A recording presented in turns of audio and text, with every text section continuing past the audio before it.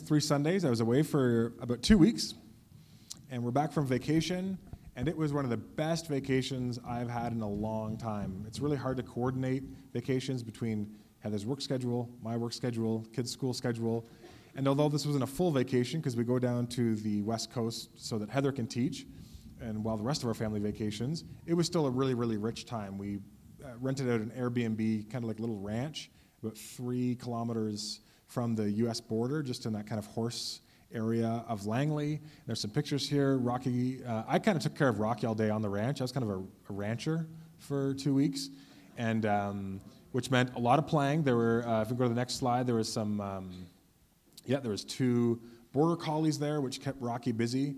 It's hard for a Boston Terrier to keep up with a border collie, but he did really, really well. And then our hosts were awesome. They were there. They lived in the basement, and we had the upstairs. And then they had horses, and our kids got to groom the horses and feed the horses and ride on the horses. It was super fun. There's Avery, and there's Braden, and next we got Kara. Yeah, it was really, really a wonderful time. And I really had to fight hard to rest. I love to work. I love my job. My job is one where there's always something to do, always something to read, always someone in need of something, always an opportunity that's either present or just on the horizon. And so I really went into these 2 weeks saying, God, I just got to learn how to not be okay with not being productive every day.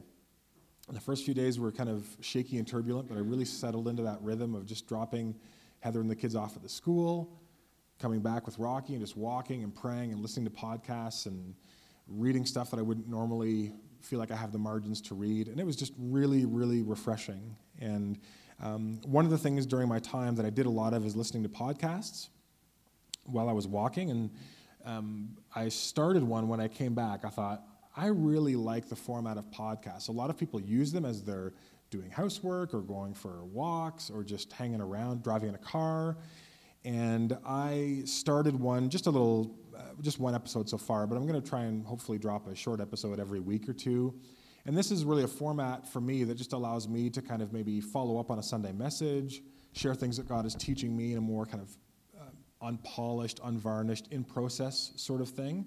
So there is a link to the podcast in the Friday Summit newsletter if you're interested in subscribing and tagging along. But you can also just probably Google it, and at some point it'll come up. I don't know if the algorithm has picked it up yet, but it will soon. And then lastly, as you can see, I decided over a vacation to start, I don't know if it was start growing a beard or just too lazy to shave. It's kind of the same thing. And then I just kept it going.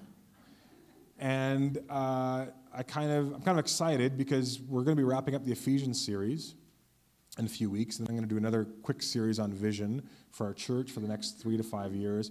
And then we're going to go through the book of Genesis. And then we'll go through Exodus. And by the time we get to Exodus 20, my facial hair will be appropriately grown in for an awesome Mosaic 10 Commandments message. Because that's how much time I need to actually grow facial hair. I'm like a tiny child. And so I'm going to need like a 3-year outlay. Oh, man. Okay, we are in the book of Ephesians. We're coming to the end of the book. It's a short book, but it provides a really good synopsis of the key themes of the Christian life. First half, what God has done for us, what we have because of grace. Second half, how do we live in response to that?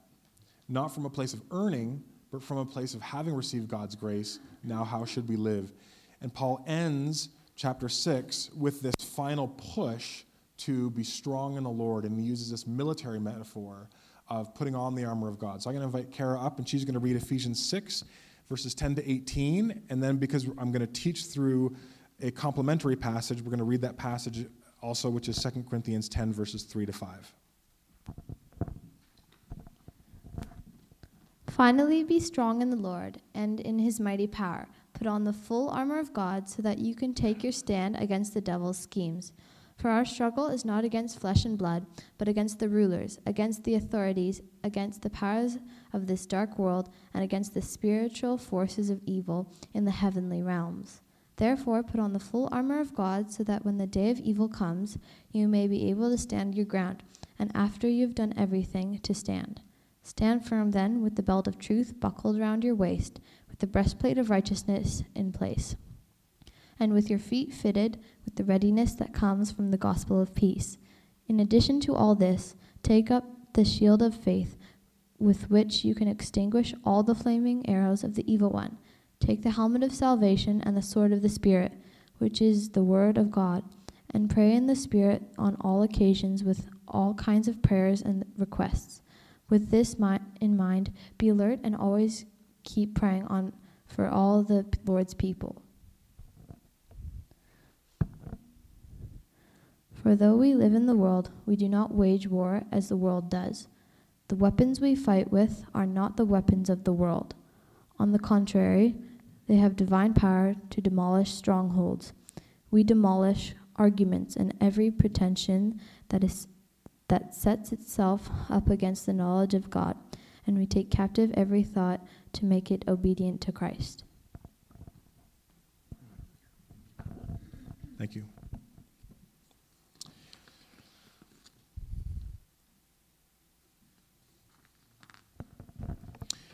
So what gets most of the attention in Ephesians 6 is the armor of God. Some of your Bibles might even have that as kind of the heading for that section.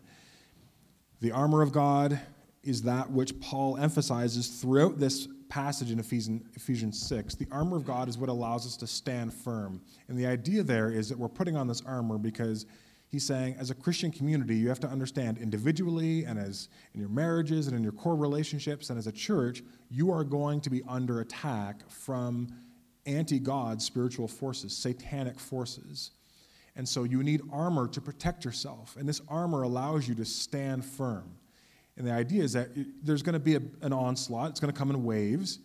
But if you wear the armor, what it allows you to do is to stand firm, that those forces will not overcome you. You have access to a power that allows you to stand and withstand the attacks of kind of the worst that satanic forces can bring to bear against you. So that's the armor of God.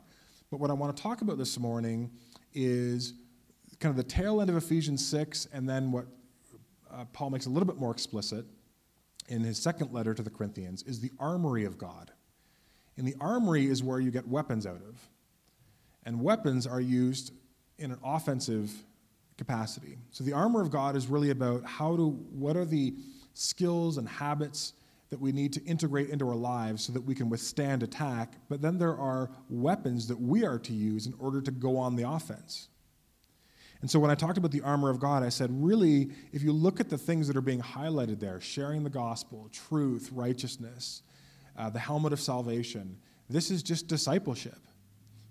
I think the Holy Spirit, through Paul, is just helping Christians to understand spiritual warfare isn't some fantastical, hyper-spiritual activities that are disconnected from everyday disciplines like giving and serving and walking in truth and dwelling on the nature of our salvation and sharing the gospel. Those things are the armor. When you participate actively in everyday Christian life and you grow in holiness, that is you putting on the armor. But here he says the armory of God is something, and what discipleship allows you to do is to stand firm.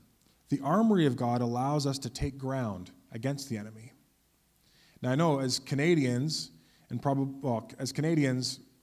warfare language, probably for most people, is a little uncomfortable. We maybe associate that more with the U.S. Canada has a stronger kind of peacekeeping ethos and culture.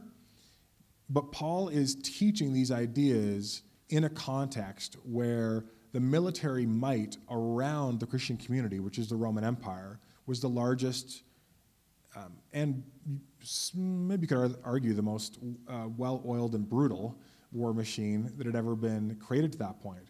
And Paul is pointing to that and saying there's a gospel lesson in here for us in terms of how we need to understand our faith. That just like this army is strong and can withstand all attacks from the outside, we can in Christ as well. And just like this army expands and takes ground against its enemies, we can do the same for the spiritual enemies that stand against God.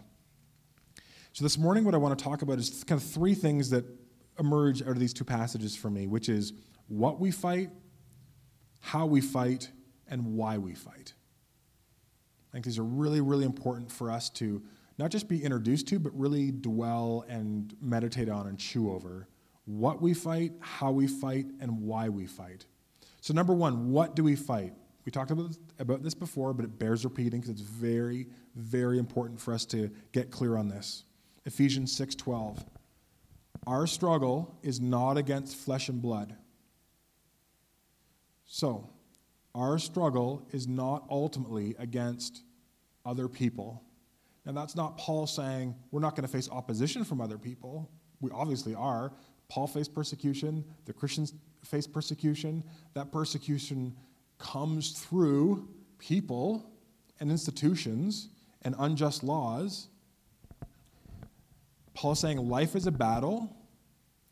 And one of the things that you will be tempted to believe, and it's one of sort of the one of the tools of the Satan, the great accuser, will be to tempt you into thinking that your real enemy is the other person over there, the pagan Roman, or Caesar himself, or this person in your community. People are the enemy. And if you could just get rid of that person, then everything would be fine, because they're the root of it all.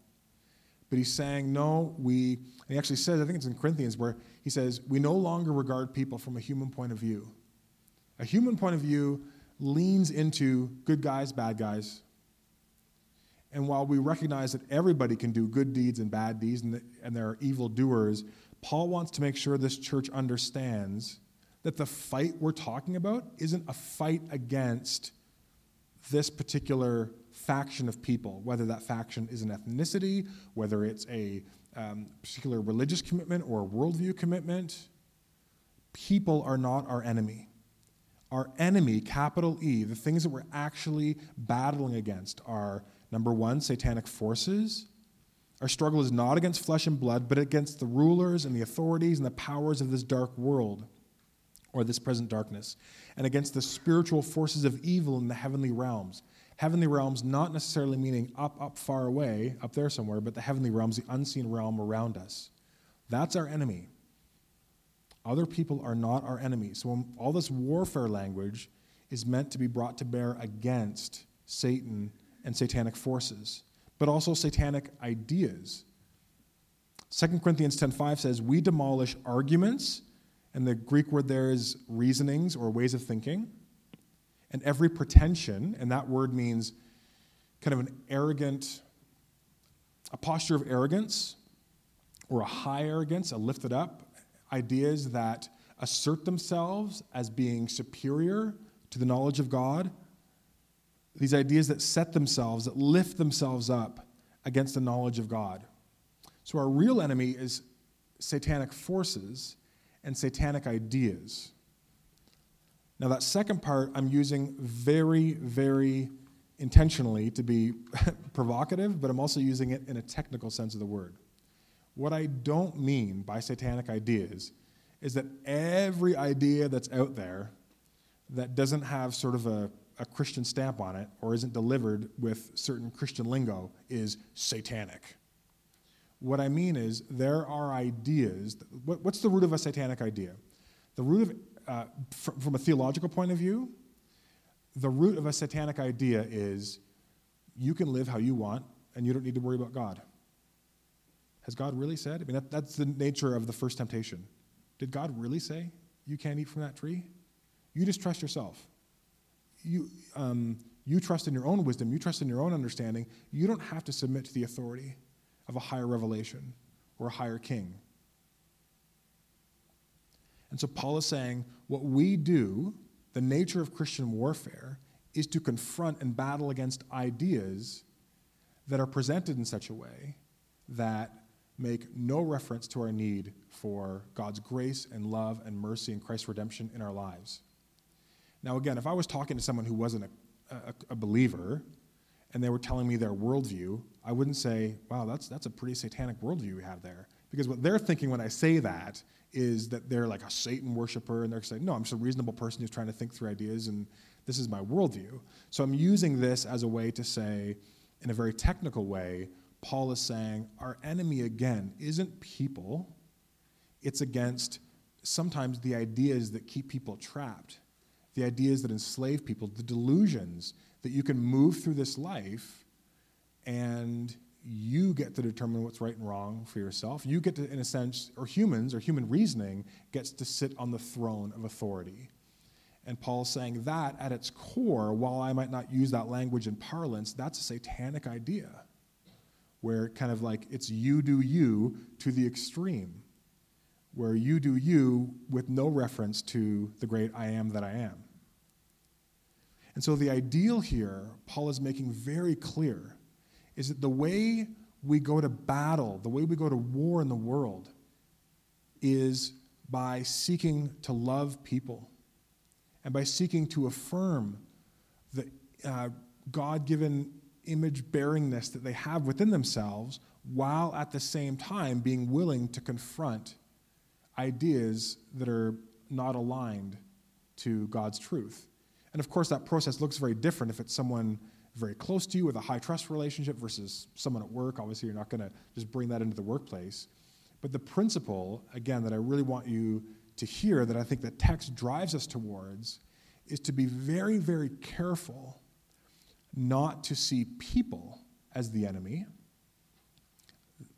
people who support this political allegiance, people who are committed to this worldview, people who use this particular language, people from this part of the world, that we never try and, we resist the temptation to demonize people, but we're also courageous within the church and outside the church to say, these are ideas that need to be confronted because they're either in a small way or in a big way not aligned to the truth of the gospel. And so what are we fighting? We don't fight people.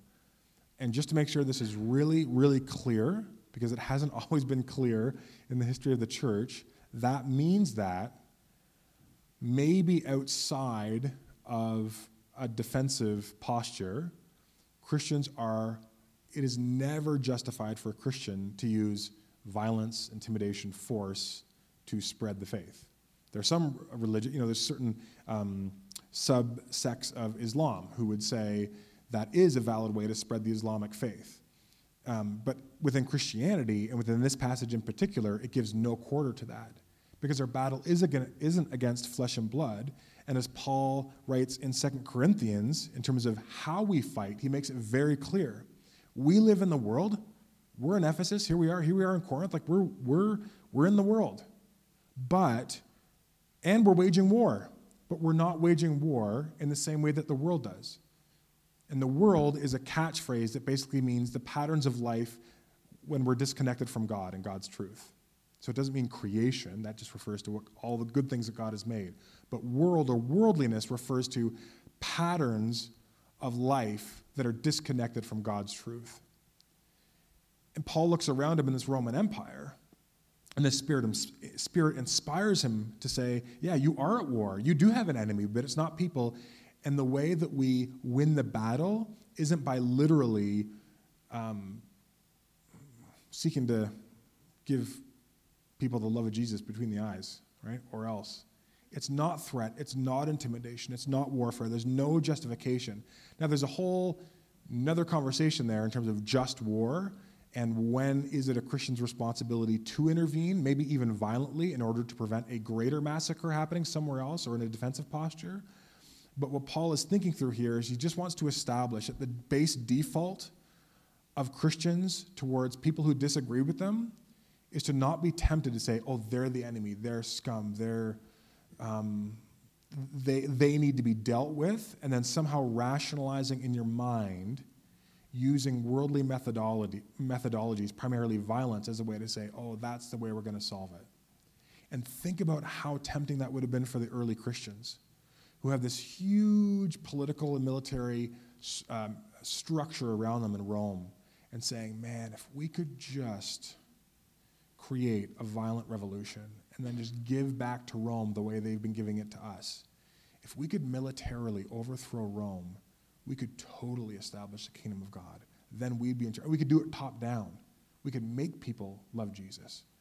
That would be awesome. You can see the slippery slope, right? I mean, the Zealots already had that within the Jewish framework. That was the Zealots' way of establishing the kingdom of God. And Paul says the way the kingdom of God is established is by putting on the armor of God, righteousness, truth, sharing the gospel, and making use of the armory of God, which we'll get to in a second. So Christians are expected to fight, but there's also a right way and a wrong way to fight. So using literal weapons of war, violence, intimidation, off the table. That's not the way we spread our faith. That's not the way that we seek to glorify God. That's not even close to our first or second or tertiary attempt to engage with even our enemies. We're called to love our enemies and to overcome evil with good. But also, it's not just about violence and intimidation. It's all sinful methodologies, all worldly methodologies. So for some Christians, they're like, well, the ends kind of justify the means, or the means justify the ends. So, and I see this all the time online. I'll slander people online. I'll misrepresent someone's position. I will use dehumanizing language.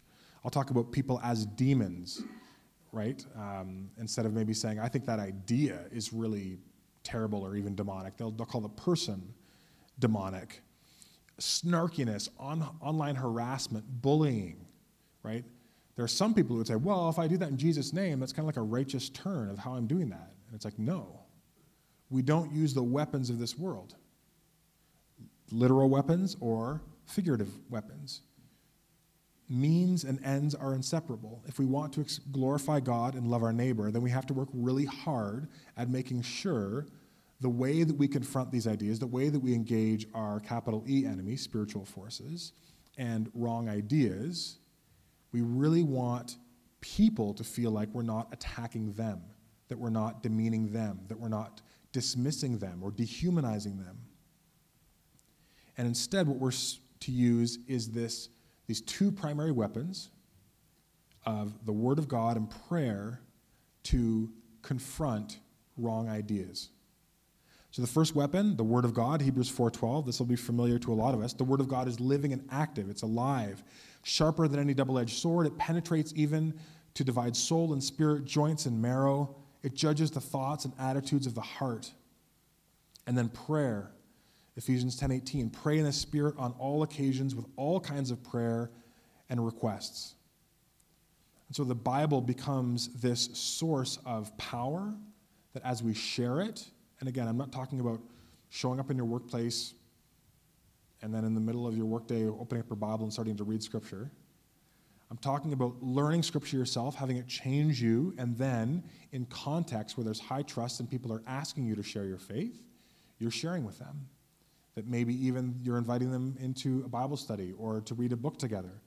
But you're using the weapon of the Word of God gently so that God can do heart surgery, right? And you're not beating people over the head with Scripture. That, the Bible's a weapon, but not the literal Bible. Don't literally beat people over the head with it, right? Where you're bringing the Word of God and God's truth to bear in a way that hopefully people can be responsive to. And we're praying, all kinds of prayer. Praying through all different channels as we're walking, as we're coming and going, prayers of that are praying the Scriptures over people, over particular situations, letting Scripture change how we pray, the language that we use. James 5:6 says that the prayer of a righteous person is really powerful and effective. So what are we fighting? We're fighting satanic forces and satanic ideas. We're not fighting people. How do we fight? We fight through the Word of God and through prayer. We don't fight by using our words to cut down people. We don't fight by using weapons to literally bring to bear violence on other people. We are engaged in a battle. We are engaged in a war. You are called to engage that war as an individual Christian. But you've got to learn how to fight the right way, in a way that glorifies God. Why do we fight? 2 Corinthians 10:3, so that we can take every thought or every idea captive and make it obedient to Christ. That's a really high calling. The idea there is that we want to be fighting these bad ideas and conforming them into God's truth. Now, again, I'm very sensitized to the fact that in a relativistic age, that statement sounds really presumptuous. Who are you to say what God's truth is? Isn't that just your interpretation? There's all kinds of different interpretations of particular Bible passages. Yeah, there's some weeds to get into there, and we've been conditioned as a culture in a postmodern context to be suspicious of any and all truth claims.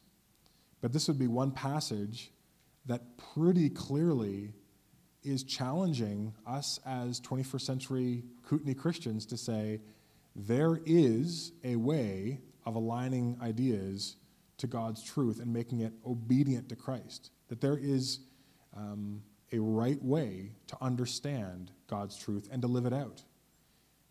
And because there's a right way, we can identify wrong ways within the church and outside the church of how to live, of who God is, who we are, how we're called to live. And then we can with grace and with humility and love, but also passion and conviction, we can bring God's truth to bear and challenge ourselves to more faithfully conform to God's truth, challenge each other as Christians, and then invite the outside world to do so the same in recognition that Jesus is Lord. Because when you say Jesus is Lord, when you sing these songs, what you're not saying is, I like Jesus, Jesus works for me, but there's lots of different Lords that are out there that are like equally valid. When you say Jesus is Lord and you put the capital on the L, what you're saying is he is the Logos, he is the source, he is the everlasting one, he is the point of history, he is the source of truth. And while we're obviously going to hold all truth claims carefully and humbly, we don't want to fall into the satanic idea that no one really has a right to say what's true or not. Like it's all just totally relative. Who can say, right? That's not courageous theology. That's not biblical theology.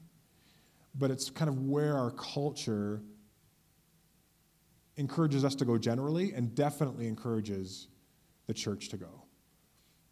Jeff, you believe whatever you want about Jesus, that's great. You just keep it private. Like you do you. I don't care. I think it's dumb, but as long as you don't bring that idea to bear in public life, I'm totally comfortable with that.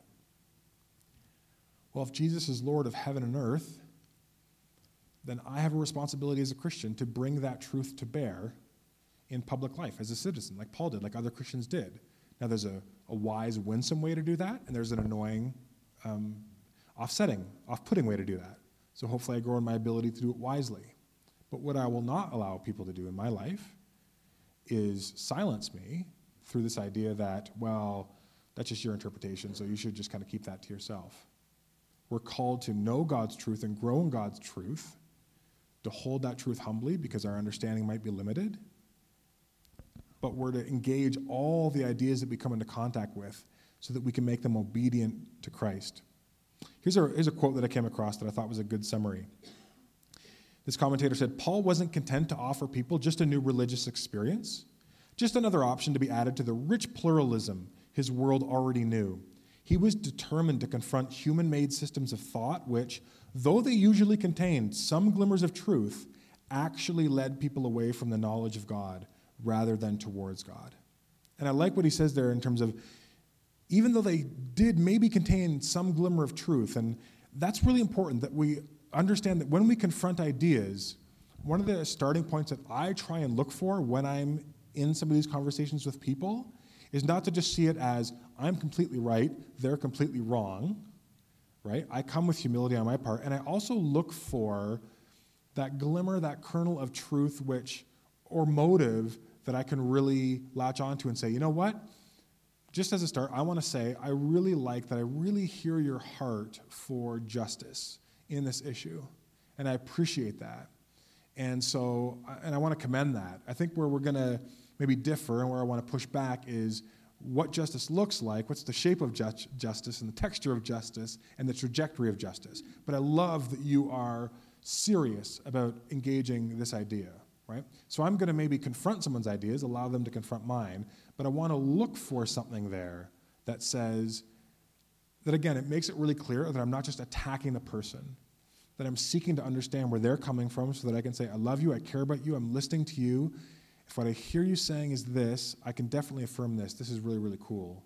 But let's talk about this idea or the consequences of that idea. So here are just some pastoral and personal applications for us coming out of this. We are called to fight in battle. And that means, and as Canadians, this is tough. Depending on your personality, it's another layer of toughness. But confrontation in the Christian life is inevitable. We are called to confront false ideas, destructive ideas. That's necessary as a disciple of Jesus. You don't get to just say, I'm going to love God, heart, soul, strength. Awesome. We've got to bring our mind and our worldview fully to bear on things. And the temptation, for me, if I'm honest, a lot of the time, is to avoid confrontation because I think things will go better for me overall, and certainly with that person, if I avoid that conversation or going there with that person. And I read a howitzer of an article. I put it in the summit. It was passed along to me by a friend. I've written it a few times. And the article is called How Niceness Weakens Our Witness. And it's one of the better articles that I've read in a long time. I mean, it was a real sword-piercing Holy Spirit moment for me, and I've made it a source of my reflection over the last week. And the central premise is this. There's a big difference between being nice and being kind. And our culture has raised niceness to the level of virtue. And niceness often being described as, essentially, don't be honest with the other person for the sake of the relationship. Just be nice. And in the parsing out of the difference between being nice and kind, I found myself really convicted of how often my being nice to other people is really just rooted in fear. I'm scared of where the confrontation is going to go. In my most courageous moments, I would say this, but I'm scared to because blank. And it's an excellent article, and I'm going to be talking about it on one of the future episodes of the podcast because I did some other research. But again, confrontation is inevitable.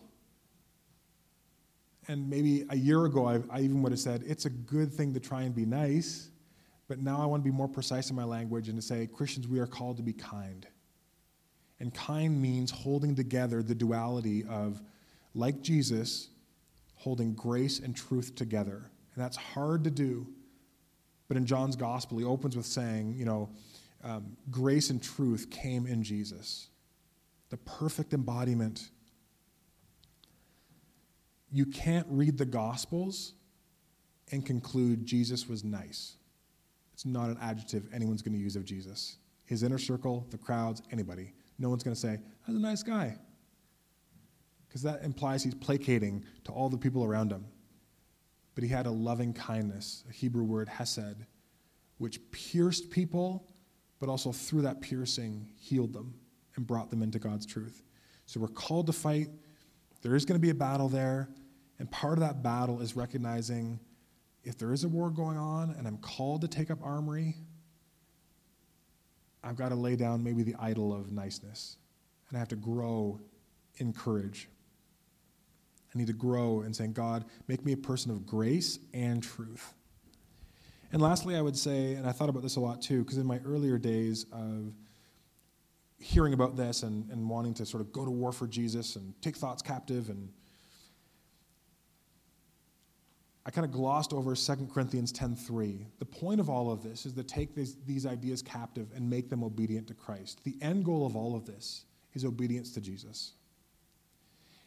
And why that was important to me this week was because it set a question in my heart that I think is very important for me, especially as a mind type, especially someone who likes to argue and likes to argue about theology and likes to win arguments about theology. The question is, am I seeking, what's my goal in all of this conversation, all of these interactions, all of these engagements? Is my goal to be righteous or just to be right? Because it's easy for me to be right. I can win arguments. Right? I have enough training that I can maybe outmaneuver most people in this room as it comes to dropping certain theological names and concepts and scriptural verses. And I could win the arguments. But Paul's vision is that in confronting people, we're seeking to come together with them and making these ideas obedient to Jesus. meaning that we're living into greater obedience. And I bet you, if I'm honest with myself, the first, who knows how long, I mean, conservatively, 10 to 15 years, it was much more important for me as a Christian to be right. And I kind of forgot that the point of all of this is to grow into the righteousness of Christ, which means humility, which means love, which means grace. But I was so passionate about God's truth, and that got dovetailed with really crooked, sinful tendencies in me to want to be right, be on top, win the argument, which was much more about my own ego, right, than it wasn't about ultimately pointing people towards Jesus. And I really realized that it's very dangerous. It can be very dangerous to wield the armory of God, Scripture and prayer, when you're not staying connected to the commander. Right? It's very easy to memorize some Bible verses and pray against people and start using the Bible against people and to get caught up in that drama and those cycles of fight. And it kind of feels good. It feels like something's happening. We can mistake confrontation and the drama that comes from that is just something that's always good. It's just because I'm locked in a spiritual battle with this person. It's like, no, you're just a jerk. That's why you're experiencing this. There's relational tension that you're creating. And that's not the fruit of the Spirit engaging in this situation. That's just the fruit of your worldly, fleshly, sinful desire to try and win the argument, get on top, dominate the other person, intimidate them, demean them, kind of philosophically or theologically suppress them down to a place where they're like, fine, you win, whatever. I know it's a high and holy calling and it's challenging, but our desire should always be, like Jesus with the disciples on the road to Emmaus, saying, I'm going to walk with you, I'm going to teach you. I want God to open up the Scriptures to both of us so that we both grow in our obedience to Christ. And so that would be my closing thought this morning, is that recognize that going to war for God means that we have to make sure that we're going to war with God and allowing God to do the heart surgery and the training that we continually need, not just in a certain phase of our life, so that we're using the weapons that he has given us in a way that actually glorifies him and brings life to those around us. So let's pray to that end. God, we thank you for armor that protects us and also for weapons that allow us to take ground in the spiritual battle that's happening all around us. God, for some of us, this idea just falls flat. Their experience of life isn't one of warfare, and it just seems strange and very alien and foreign, God, and yet your word tells us that outside of your revelation, we can be blinded to these things. So I pray that you would open up our eyes to recognize that we are in a battle, God, but that we would never be tempted into believing the lie that people are our enemy. We're fighting for people, not against them. And help us to fight well by holding together grace and truth and by bringing your truth and prayer to bear on their lives. Help us to love like you loved. Help us to confront like you confronted. Help us to be willing to ultimately self-sacrifice ourselves so that other people see in us and in our posture a humble expression of the self-sacrificial love of Jesus. Help us to go to war, God. Give us victory in this war, but may the victory be hearts and minds that are increasingly conformed to a desire to love you and to fall in alignment with the gospel. In Jesus' name, amen.